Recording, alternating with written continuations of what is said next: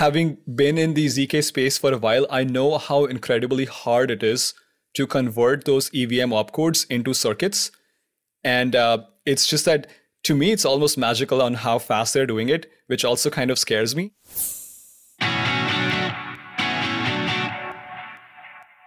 Hello, and welcome to the Crypto Brief, a podcast from the Fidelity Center for Applied Technology. Every week, we get together to discuss current events and trends in blockchain technology, tokenization, DeFi, NFTs, mining, and related aspects of the crypto ecosystem. I'm your co-host, Ryan Stubbe, Director of Bitcoin Mining, and I'm joined by Jason Ward, Head of the Blockchain Incubator, Parth Gargava, Product Architect within Fidelity Labs, and Jack Newwriter, Research Analyst with Fidelity Digital Assets. Before we begin, just a friendly reminder that this discussion is for educational purposes only and should not be viewed as investment advice or a recommendation for any security or asset. The views expressed are those of the co-hosts and not necessarily those of Fidelity Investments or its affiliates. As we all know, digital assets are speculative and highly volatile and are only for those investors with a high risk tolerance. So let's dive into what's been happening recently.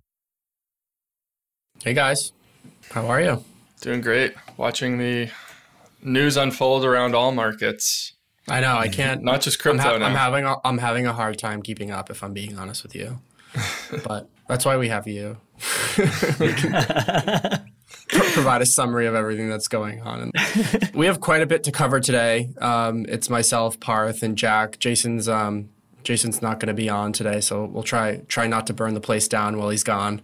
But we have two things that we really want to cover. The first is obviously kind of what's happening in banking and kind of the backdrop that's painted for crypto markets. So Jack is going to be kind of taking us through a summary of the events in the last week, including kind of some of the events we saw unfold over this past weekend. And then, again, talking a little bit about what it means for Bitcoin and other digital assets. And then we're going to spend the second half talking about layer twos more broadly. But before we jump in, we have Parth this week, and we always love to hear what Parth has been up to and what he's been trying. So, Parth, do you wanna tell us what you did last week? So I know that it's the season of Arbitrum, and so I'm gonna stick to two protocols on Arbitrum. But instead of one, I'm just gonna do two this week because I think they're both pretty innovative and they kind of go hand in hand, right? So typically you hear about lending protocols, DEXs, and all the boring stuff which all networks have. But I want to give you guys two protocols that I believe are truly unique and they have a decent use case, right? So the first one is called mean finance. And so the idea of mean finance is that it's a protocol where you can DCA or dollar cost average using your wallet, right? So you can set up stuff like, hey, swap 100 USDC every single month into ETH for the next 4 to 5 months. Right. And so these token swaps would happen irrespective of the price conditions. So instead of worrying about timing, you have DCA where you can kind of space out your average asset price and you can do that on chain. So that's kind of the first one. And I think the question is, what's the real difference of having this on chain? There are three big factors. One is that you don't need a KYC'd account. The second is you don't have any sort of trading limits. And then the third one, which I think is the most important one, which is why I kind of used it, is that you don't have any sort of transaction fee. So all of these are gasless, and which isn't the case with any of these centralized exchanges. So if you've ever tried using a DCA strategy on Coinbase, Binance, Gemini, whatever exchange, you have to pay this recurring transaction fee as well, right? It's typically $2.99, $3.99, and that's because I'm putting in $300, but I'm paying 1% of that in every single transaction. So do you pay a fee up front when you first make a transaction? No, you do not. So what they do is they optimize the transactions in such a way that they bundle all of those transactions together for all the participants. So you end up paying like less than a cent per transaction because it's all bundled together. Do you know what like execution looks like? Doing DCA this way versus going through a centralized exchange, like in terms of the execution price? Yeah, so you pretty much decide on what timestamp or what time you want to actually place this order and when do you want these transactions to go through. And so that's all done automatically. So as soon as if I place a recurring transaction of converting my USDC into ETH every single day for the next 4 days, right? So then at 9 a.m., if I go to my MetaMask account, I'm just going to see my 100 USDC converted into ETH, right? And that just happens instantaneously because you are bundling transactions together. So that's a cool feature. You don't pay transaction fee, but then there are obviously some caveats because you are trusting a smart contract. And that's why I tried this new protocol called revoke.cash, right? So the idea of revoke.cash is if you've used Uniswap or OpenSea or any of these protocols, you typically have to sign a message first when you interact with the protocol for the first time, where you explicitly grant permission to spend your tokens or NFTs. And that transaction is called an allowance transaction, right? So when you use a dApp for the very first time, you sign twice and you give this allowance, which means that dApp has unlimited allowance to use your tokens, right? So you've kind of granted permission for that specific token to be used by the dApp. So a lot of people think that even if you disconnect your wallet from the application, that solves it, but that doesn't do anything, right? So the problem is that you have to go on a lot of these websites, you have to go on Etherscan, find the exact contract, and then try to do it manually one by one and revoke these allowances. But using revoke.cash, this protocol, you can actually do it periodically. So you don't have to actively go in and then do it manually. So I think it's just for someone like me who uses a lot of crypto native tools, and even for someone who's just using any sort of dApps, any ones which you think are risky, I think it's important to take back control by revoking that access periodically. So I wasn't super comfortable with Mean Finance. I tried it for a bit, and then I was like, you know what, I'm just going to revoke it.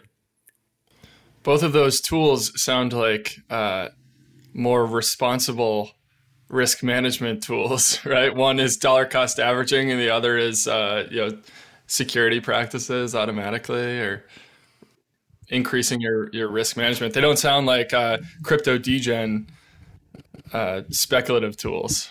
So Parth, do any of those capabilities relate to kind of the announcement around account abstraction, or is this something different entirely? No, this is completely different. So account abstraction lets you have recurring transactions for your NFTs, but this is completely different. So all the optimization is done by the Revoke team. Ideally, they could use something like 4337, but I don't think they are. Okay. So both of these protocols are on Arbitrum. That's actually how they became popular, especially Mean Finance. That's why I thought of mentioning them. Got it. All right, cool. So you've been busy this week. All right. So I think this is a good opportunity for us just to jump right in. So obviously there's been over the last, several weeks, a ton going on both in the US and outside the US in the banking world. And as we kind of mentioned at the top, having somewhat of a hard time keeping up with all of the current events. But luckily for us and for everyone listening, Jack has been very closely watching this stuff and getting very little sleep. So that's great for us. And so Jack, do you want to just take us through kind of a summary of the events over last week, and then even what we saw last weekend and as recently as today? Yeah. And so on last week's episode, I don't want to sound like a broken record where we're totally repeating all of history, because I'm sure a lot of people are sort of actively following along. And Jason sort of talked about or recapped some of the things that happened in the weeks prior. But the TLDR of up until last week is we have this main theme of banks and financial institutions that took deposits and took duration risk because yields were low.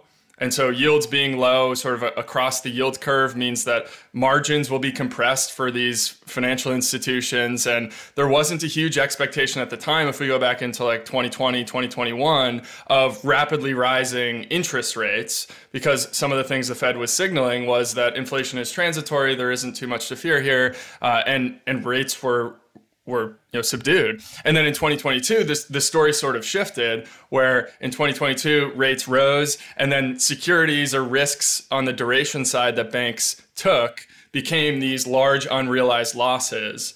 And so while many of these banks weren't able to sort of keep up with prevailing interest rates that you could get on alternative savings accounts or treasuries, and so people started to pull assets, and then unrealized losses can become realized when people ask for their assets back, right? You have to liquidate those assets. And so we saw 3 bank closures: Silvergate, Silicon Valley Bank, and Signature.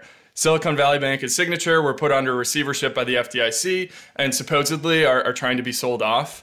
Silvergate, I believe, liquidated or is in the process of liquidating their assets sort of on their own and trying to make depositors whole that way. So we have up until like last week, we have that story.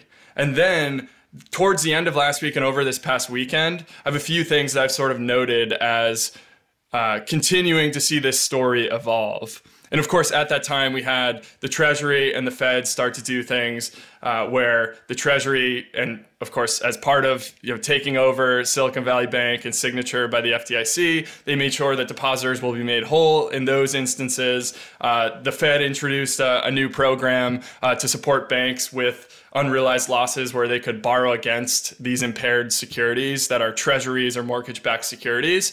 And so we had all of that happen. And then Thursday, March 16th, so we're talking today on Monday, March 20th. On Thursday, the Fed updates its balance sheet weekly, late on Thursdays it typically comes out. And we saw that the Fed added $300 billion to its balance sheet, which this was really the first time in like the past year plus that we've seen assets added to their balance sheet in a material way. Because what have they been doing? They've been trying to tighten by raising interest rates as well as running their balance sheet off and kind of letting it on autopilot, as they would like to say, run off where securities mature and a certain portion of those securities are allowed to come off the balance sheet.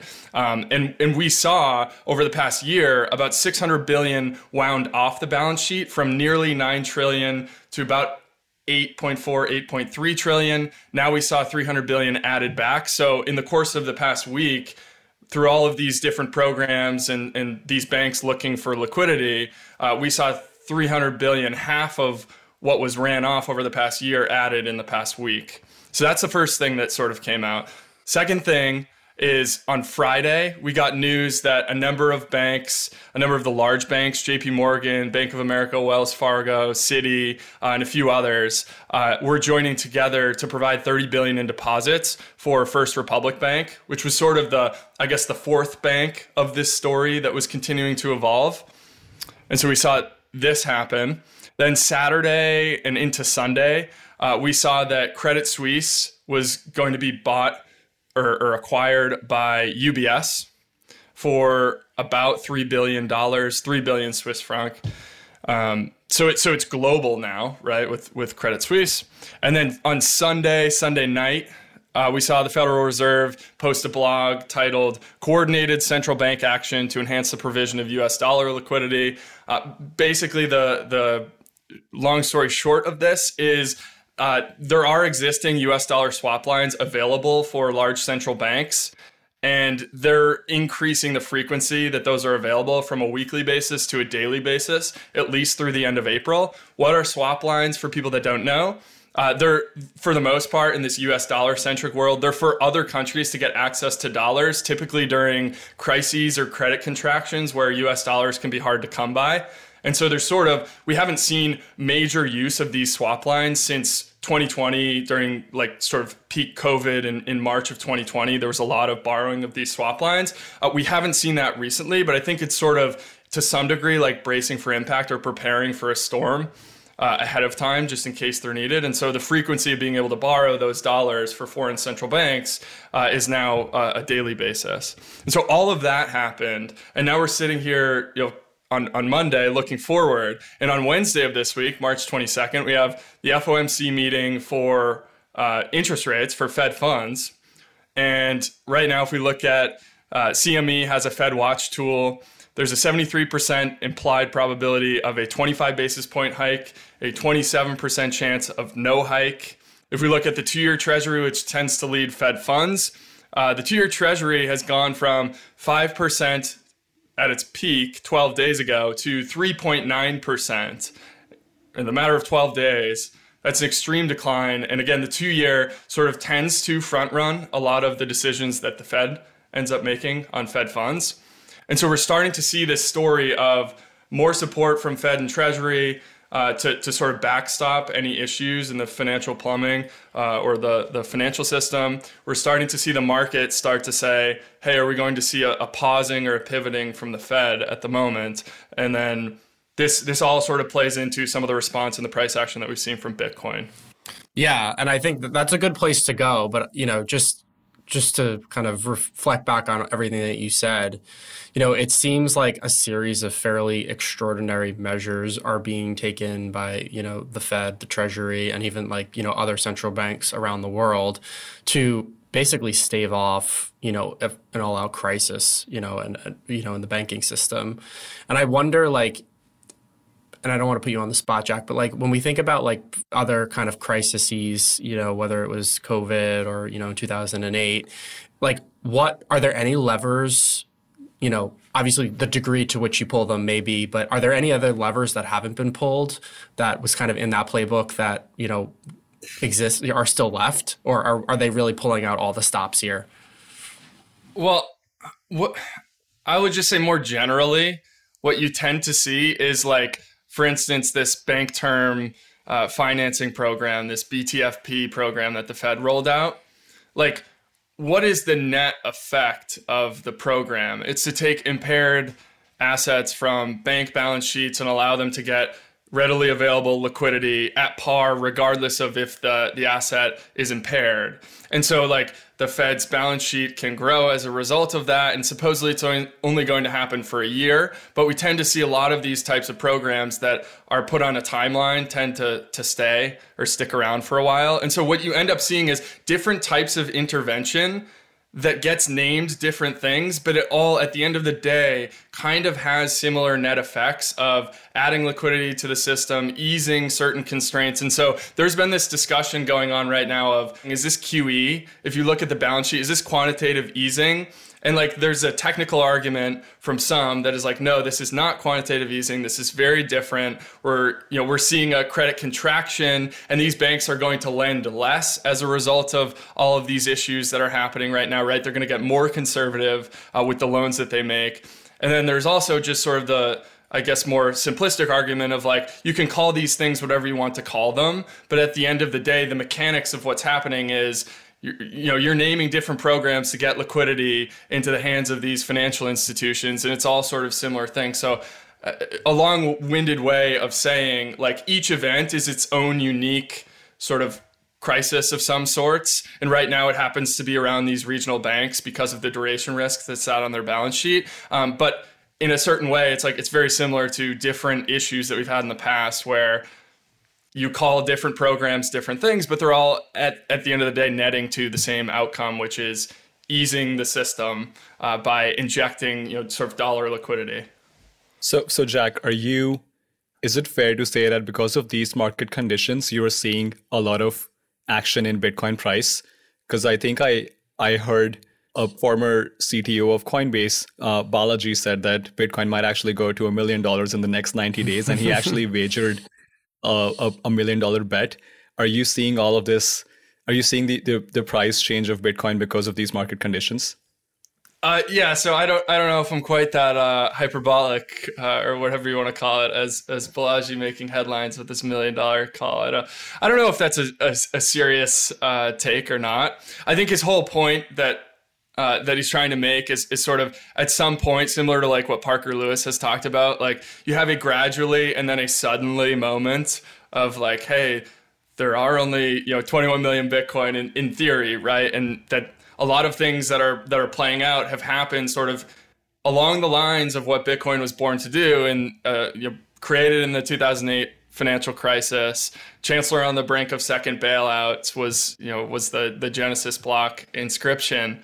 And all of these sort of events happening have sort of shifted the narrative of Bitcoin for the time being, right? We see year to date, Bitcoin's up 70%, S&P's up 3%. Month to date, Bitcoin up 22%, S&P down 1%. We see gold getting a really strong bid for gold over the month to date, up 8-9%.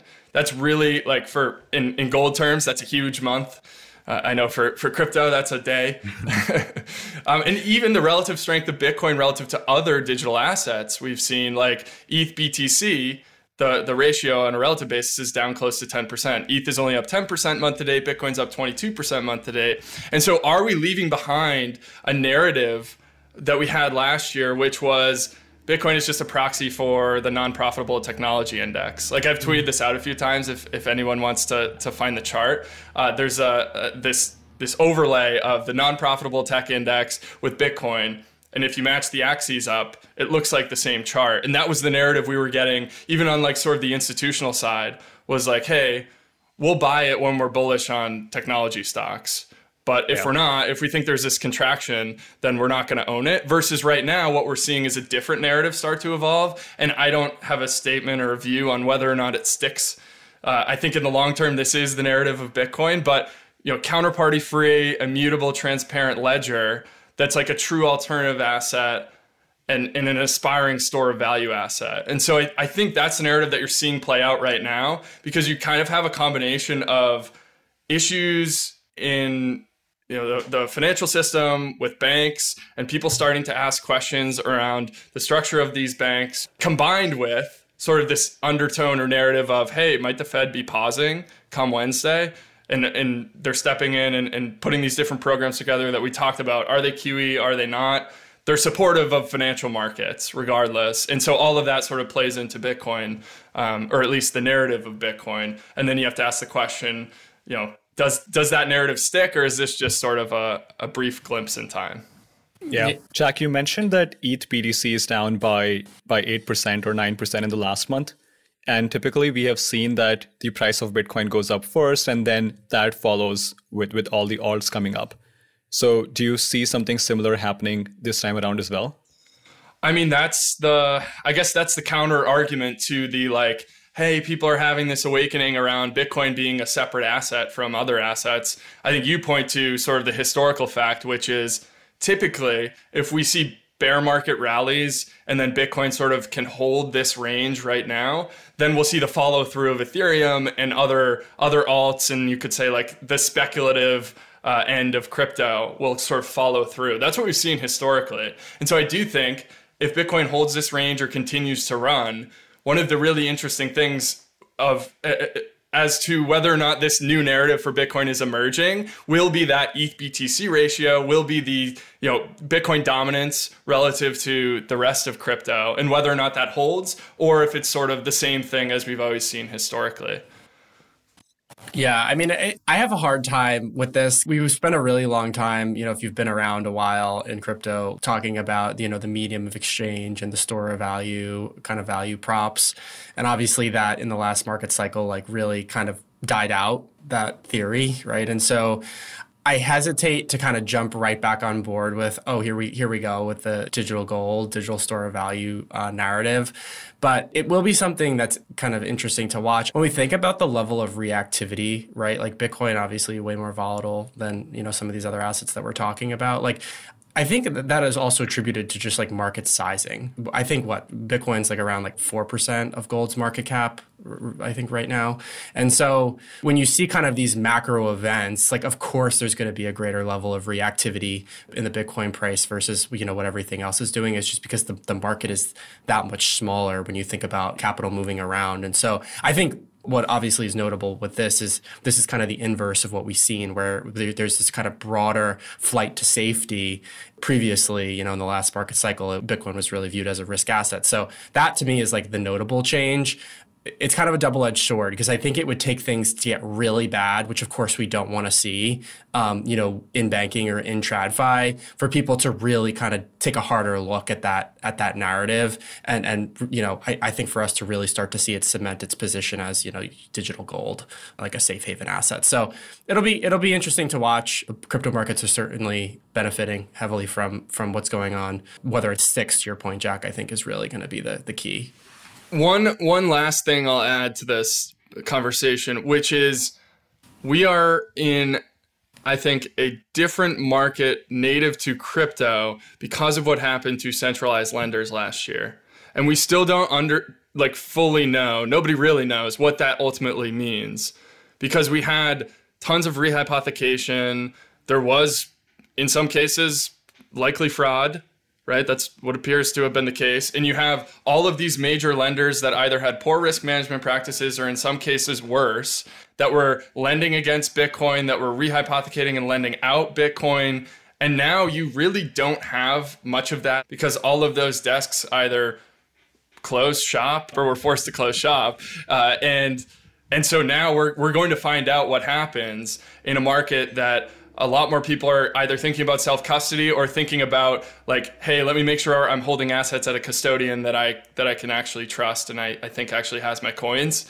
And in that case, like there is less paper Bitcoin, as if some people want to call it that, where we do know for a fact, like in some of these cases, there was Bitcoin that people were holding that were they were depositing those assets, and then the Bitcoin was subsequently sold or never bought in the first place, and these other tokens were being bought with those assets, or venture capital investments were being made into different tokens, but in reality people thought they had Bitcoin when they didn't, and that just creates a very different market. So I don't know what that ultimately means, but I do think that it means that the price might move differently than it did in the past.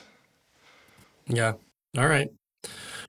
Let's switch gears into something pretty vastly different. And that is Arbitrum and their token drop. Parth, you want to give us kind of the historical context on this, and then we can kind of talk about the implications more broadly. Okay, sounds good. I think it's going to be a 20-minute discussion. So are you guys good for the next 20? We're good. Yeah. Okay, awesome. Cool. So I think in the past few months, what we have seen is we have seen kind of two DeFi narratives, right? So the one is more around wallet wars, which I think we have covered extensively. And then the second one is around scaling wars, right? Or scaling technology. So the idea is, the mission is to scale Ethereum in such a way that it's fast and it's also cheap. And as of now, Arbitrum is kind of the top contender, right? So for some of you may know this, but Arbitrum is a layer 2 rollup on Ethereum. And the big news is that last week, Arbitrum announced a retroactive airdrop, which basically means that it's giving out ARB tokens to its users. And this was close to 12.5% of the total supply of ARB tokens, right? And so I think close to a year ago, we spoke about Optimism and how, so Optimism is Arbitrum's top competitor, and they did an airdrop last year. And ever since then, Arbitrum has had a massive uptick of people using their protocols in hopes of getting these free airdrop tokens, right? And so I think it's worth mentioning that Arbitrum itself has two different networks, right? So you have Arbitrum 1, which is where you have all of your DeFi and NFT, and that's where most of the value is, which is close to 1.3, 1.4 billion. And then the second one is called Arbitrum Nova, which is mostly for gaming and social applications. So I think we spoke about Reddit community points. Those exist on Arbitrum Nova, the second network. Mm-hmm. So the question is, why did Arbitrum decide to do this token launch? Because it's clearly the worst market ever. You don't have a lot of speculators in. Why would you do a token launch now, right? And so the reason is that Arbitrum did this token launch because they wish to transition Arbitrum from being owned by one company, which is called Off-Chain Labs. They are the founding company. And they wish to transition from Off-Chain Labs to a DAO-based governance model, right? And so my speculation is, and again, strictly this is my personal opinion, but Arbitrum is one of the very few protocols that was until now fully controlled by one single company, right? And I think the landscape in regulation plus some of these crackdowns in DeFi kind of led them to do a token launch. And it made sense for them to go from being controlled by one single company to a DAO pretty quickly. So that's kind of the context. And so I have a comment on that. So we've kind of seen this play out with a couple of different protocols, and we've talked quite a bit in the past about the difficulties of governance in a DeFi context, right? And so when you go from having centralized control to a DAO structure where you have more people voting on certain programmatic things, right, related to the to the protocol, like there's challenges with that. It isn't necessarily more efficient, and it can kind of present a different set of issues. So like, do you think, like, what are your thoughts on that in terms of, how do you think that plays into them, their decision to do this, and what the protocol will be able to achieve moving forward? Yeah, absolutely. So I think providing some context around what exactly Off-Chain Labs did and what their duties were would probably be more helpful. And then I can talk about why and how would they transition it from a company to a DAO, right? And what are challenges that they're going to face. So the simple idea of rollups is that when you have something like an Arbitrum or an Optimism or any of these ZK rollups, you have a party called a sequencer, right? And so you have a sequencer who decides the transaction order, and they decide who are going to do emergency updates in case something bad happens, who's going to do verification of nodes. And all of these important duties, as of now, are done by Off-Chain Labs, right? And so now, having this DAO, the token holders of the ARB token will decide on who they wish to have as a sequencer, right? And so I know that's a lot of sort of different duties, but I think the holy grail is to have a decentralized sequencer. So if you have a centralized sequencer doing it by themselves, you get the benefits of efficiency, of speed. In case something bad happens, then you have just a bunch of people upgrading the network. However, once you transition it to a DAO, things obviously get more slow, but it's more decentralized. So typically what we see is that for the first few years of the protocol, they tend to be more centralized than not, right? So that's when you have to sort of grow it to a scale where you have enough number of transactions, enough number of active users, and then you transition it to a DAO when it's in a more mature state, I would say. So that's kind of the difference. But I do feel like maybe it also makes sense to do a quick refresher on rollups, because I think we'll see a lot of new news on rollups in the next 2 or 3 weeks. So Polygon is going to come out with their ZK EVM rollup on March 27th. Then you have Scroll doing the same, ZK Sync doing something similar. And in fact, it was kind of funny because so when I went to ETH Denver, you had these booths of these protocols. So Arbitrum had a table, Optimism had a table, ZK Sync and Polygon had tables, and they were pretty close to each other.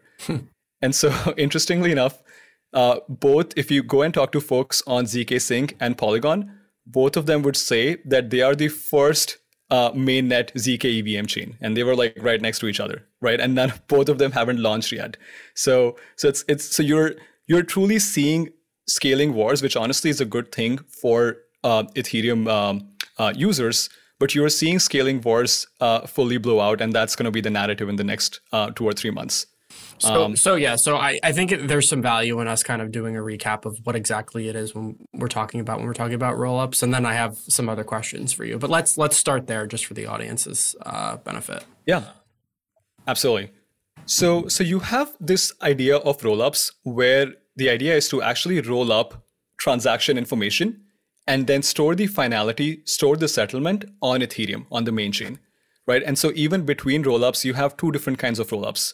You have optimistic rollups and you have ZK rollups, which are zero knowledge rollups. So in ZK rollups, you have a smart contract which verifies a proof that all of these transactions happened, right? However, for optimistic rollups, transactions are seen valid at face value, unless someone disputes that transaction and says that, hey, this transaction is incorrect. And so the important point worth noting is that right now there are barely any of these disputes, right? Like maybe half a dozen in the last 2 years, right? And so, which basically goes on to say that optimistic rollups in its current state, they actually work fine. They work pretty well.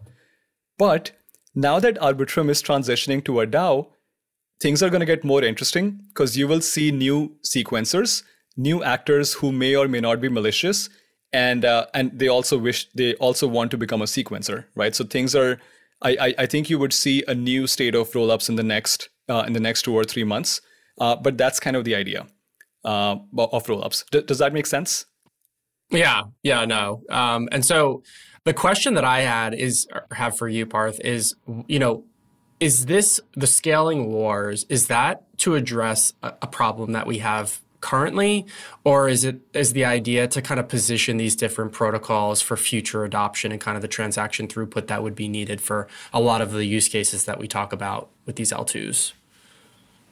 Yeah, that's a really good question. Like, 'cause I think are we bumping up against like the maximum throughput now? Like, and is that why everyone's racing towards this, or is it, you know, if we start to see like real transaction volume related to gaming or some other, you know, like high volume use case, you know, we would need to be able to support that throughput? Yeah, I think it's mostly dependent on the number of Ethereum users you have using the network. So before 2021, all of these rollups were kind of nice to have, right? Like, hey, some stuff is happening, new technology coming out. But then when you started having Ethereum transaction fee shoot up to $100, $200 per transaction, then it suddenly became a necessity. Then people were like, hey, we have to use these rollups. In fact, Arbitrum, which happens to be the biggest layer 2 rollup, it flipped Ethereum in terms of number of transactions done in a single day. And I think it did that twice in the last few weeks. So there is real value where people wish to interact with their favorite protocols, but they want to do it fast and they want to do it cheaply. And so that's where you have a lot of this innovation, which was really nice to have before 2021.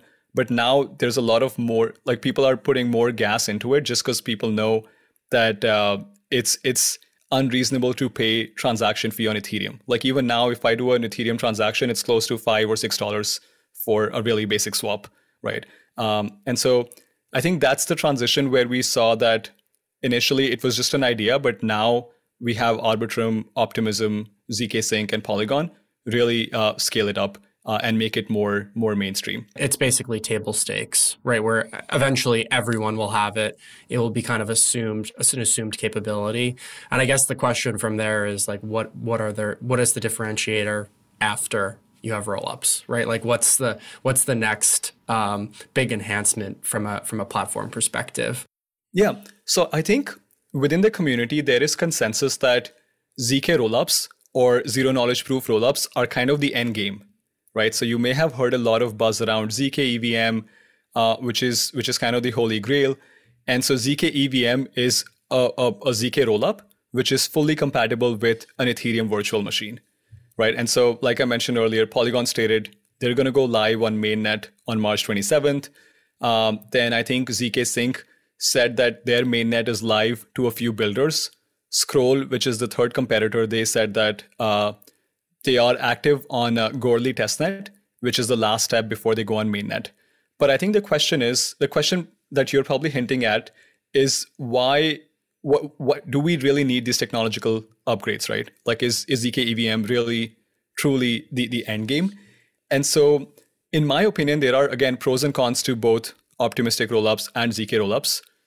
As of now, optimistic rollups like Optimism, Arbitrum, they have the first mover advantage. And I think they're doing great right now, right? So when you think about fraud proofs, there are half a dozen fraud proofs in the last year and a half or 2 years. They scale, they give you security in transactions, and they're also cheap, right? And if you look at all these new ZK EVM products, they are so new, right? So this code is so fresh. And so in my opinion, I think they'll have to stand the test of time before I can decide, before someone like me would actually go and use these protocols with majority of my wealth. Yeah. Right. And so it's just having been in the ZK space for a while, I know how incredibly hard it is to convert those EVM opcodes into circuits. And it's just that to me, it's almost magical on how fast they're doing it, which also kind of scares me. So for the next 3 to 4 years, I'm still trusting optimistic rollups more than ZK rollups.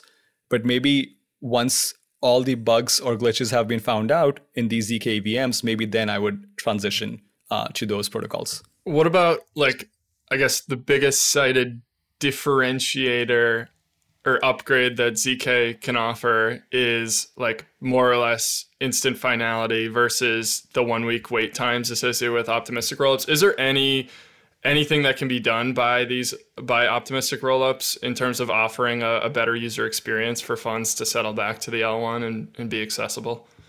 Yeah, so I think that's a really good point. And that's actually one of the biggest difference between ZK rollups and optimistic rollups. To achieve finality, optimistic rollups take around 7 days at most, and ZK rollups are almost instantaneous. So again, these are trade-offs where do you wish to trust a code which is something really new, which just came out versus trusting something which is already working, which is functional. And so at the end of it, people want instant finality. But then as of now, all of these protocols are so new that it comes with a cost and a significant risk.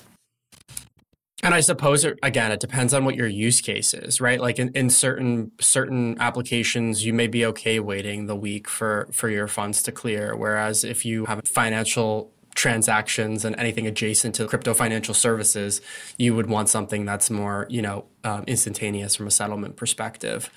And that's the exact same strategy that Arbitrum did. So you have two networks, Arbitrum 1, which has all DeFi and NFT stuff, which is actually far more secure than Arbitrum Nova, which only has gaming and social applications. And I think that's something which you would see in the future. There is another sort of concept of super chains. I don't know if you guys have heard of that. So the idea of super chains is to have these L2s, or some people call them L3s, which are application specific. Right? Jack is smiling because I feel like as soon as we haven't even finished building the L2s, and now we're talking about building the next layer. Kind of starting to feel like enterprise technology stack is like the L1, like the mainframe computer. I think it is. Yeah, that's the idea. When you want maximum security, you go back to your old trading systems or stuff on mainframe. But if you want to get something really fast, then you move on to L2s. And if you want something which is more application specific, like if I want to play a game on ZK Sync, then I can use this specific application because I do not wish to interact with other L2s. That's kind of the idea. But that's the TLDR. I think there's going to be a lot of news around ZK EVM chains and optimistic rollups. And the whole idea of optimistic rollups is to do computation off chain, but have finality on Ethereum, on the main chain. My guess is that for the next 3 to 4 years, you would still see a lot of traction on Optimism and Arbitrum or any other optimistic rollups. But then it will smoothly transition to ZK EVMs in the future. And I think even these protocols like Arbitrum, they've been pretty upfront with the fact that if they feel ZK technology is much superior, they themselves would switch out from optimistic to ZK rollups. It's really encouraging to see so much development talent focused on this. Like, I know we spend a lot of time tracking where's the talent going, right? And so to me, you have a lot of highly qualified, devs, and you still have the risk associated with it being new and not really necessarily completely tested out yet. But I take some comfort in the fact that there's so many eyes on this right now, right? And I think that will just continue to be the trend because, of broader market forces and these different protocols trying to just stay competitive with what their table stakes are going to need to be moving forward. And Parth, one of the big things we talked a little bit before we got on air here, and I was saying I was doing some research into L2s in recent weeks, and one of the things I never really fully comprehended was the fact that even when Vitalik put out his latest updated roadmap around Ethereum, it's really all focused around even the base layer upgrades to Ethereum, helping create this roll-up centric future of Ethereum where a lot of transactions, like all the throughput additions made to the network are happening on these L2s, effectively like off-chain that's secured by Ethereum, rather than the original vision or the vision a few years ago that was like, we're going to shard the main chain. A lot of that, there's not even a reference to sharding on the current roadmap. And so that's been sort of thrown out the window, whereas things like proto-dank sharding helping these L2s is on Ethereum's roadmap. And then sort of this focus around L2s, like we're talking about here today, that's really the future of things to watch on Ethereum is the evolution of these optimistic and ZK rollups. Absolutely. I think and this is mostly for the listeners, but I would actually take a step back and just learn about rollups, because I think this is going to be the future where you have most people and most protocols being hosted on these rollups. And so it's good to sort of have that knowledge and what the trade-offs are between them. The idea, exactly what you said, Jack, Ethereum and most of the EVM compatible chains are moving in a direction where they are more roll-up centric. That's why you have EIP 4844, which is going to be after the Shanghai upgrade, which makes roll-up transactions even cheaper, or settling from roll-ups even cheaper. So yeah, I think there are a bunch of roll-ups out: Optimism, Arbitrum, ZK Sync, Polygon, Scroll, Metis, and I think users will sort of decide on where they want to interact. Just to give like one final thought, just to sort of tell you where the industry is thinking about on rollups. So Coinbase, which came out with their own rollup called Base, also uses Optimism's stack. So they are using the OP stack to build their own rollup. So you will see that a lot of these protocols are also pretty modular, and you will almost see rollup as a service, right, become a thing for each of these application-specific use cases. It is, like, maybe just to add the last point here, is similar to, like, at the end of talking about Bitcoin and macro, we said, like, maybe this is a different environment because now lenders of these assets no longer exist. I do think the inclusion or the existence of L2s being able to put through transactions at the rate that they're doing right now changes the environment for alt layer 1 assets and makes you really have to think hard about, if we do see, whenever we do possibly see another bull run, is it just Bitcoin and ETH at this point for the most part? And like the L2s alongside ETH that help scale it, because that's really the defense mechanism that Ethereum has against smart contract L1s that are competing against it. Mm-hmm. And ETH has the network effects. So I do think, again, that's another one of those things of, sure, we have the historical analogs, but there are all of these new pieces of information that are being baked into the market for Ethereum, these L2s, that sort of changed the game in some respect. Great. All right, guys, this was an awesome conversation. Jack, thanks for taking us through the updates on the banking front, and Par, thanks for talking about L2s, and thanks everyone for staying on for the extended session. And we'll see you next week. Have a great rest of your week.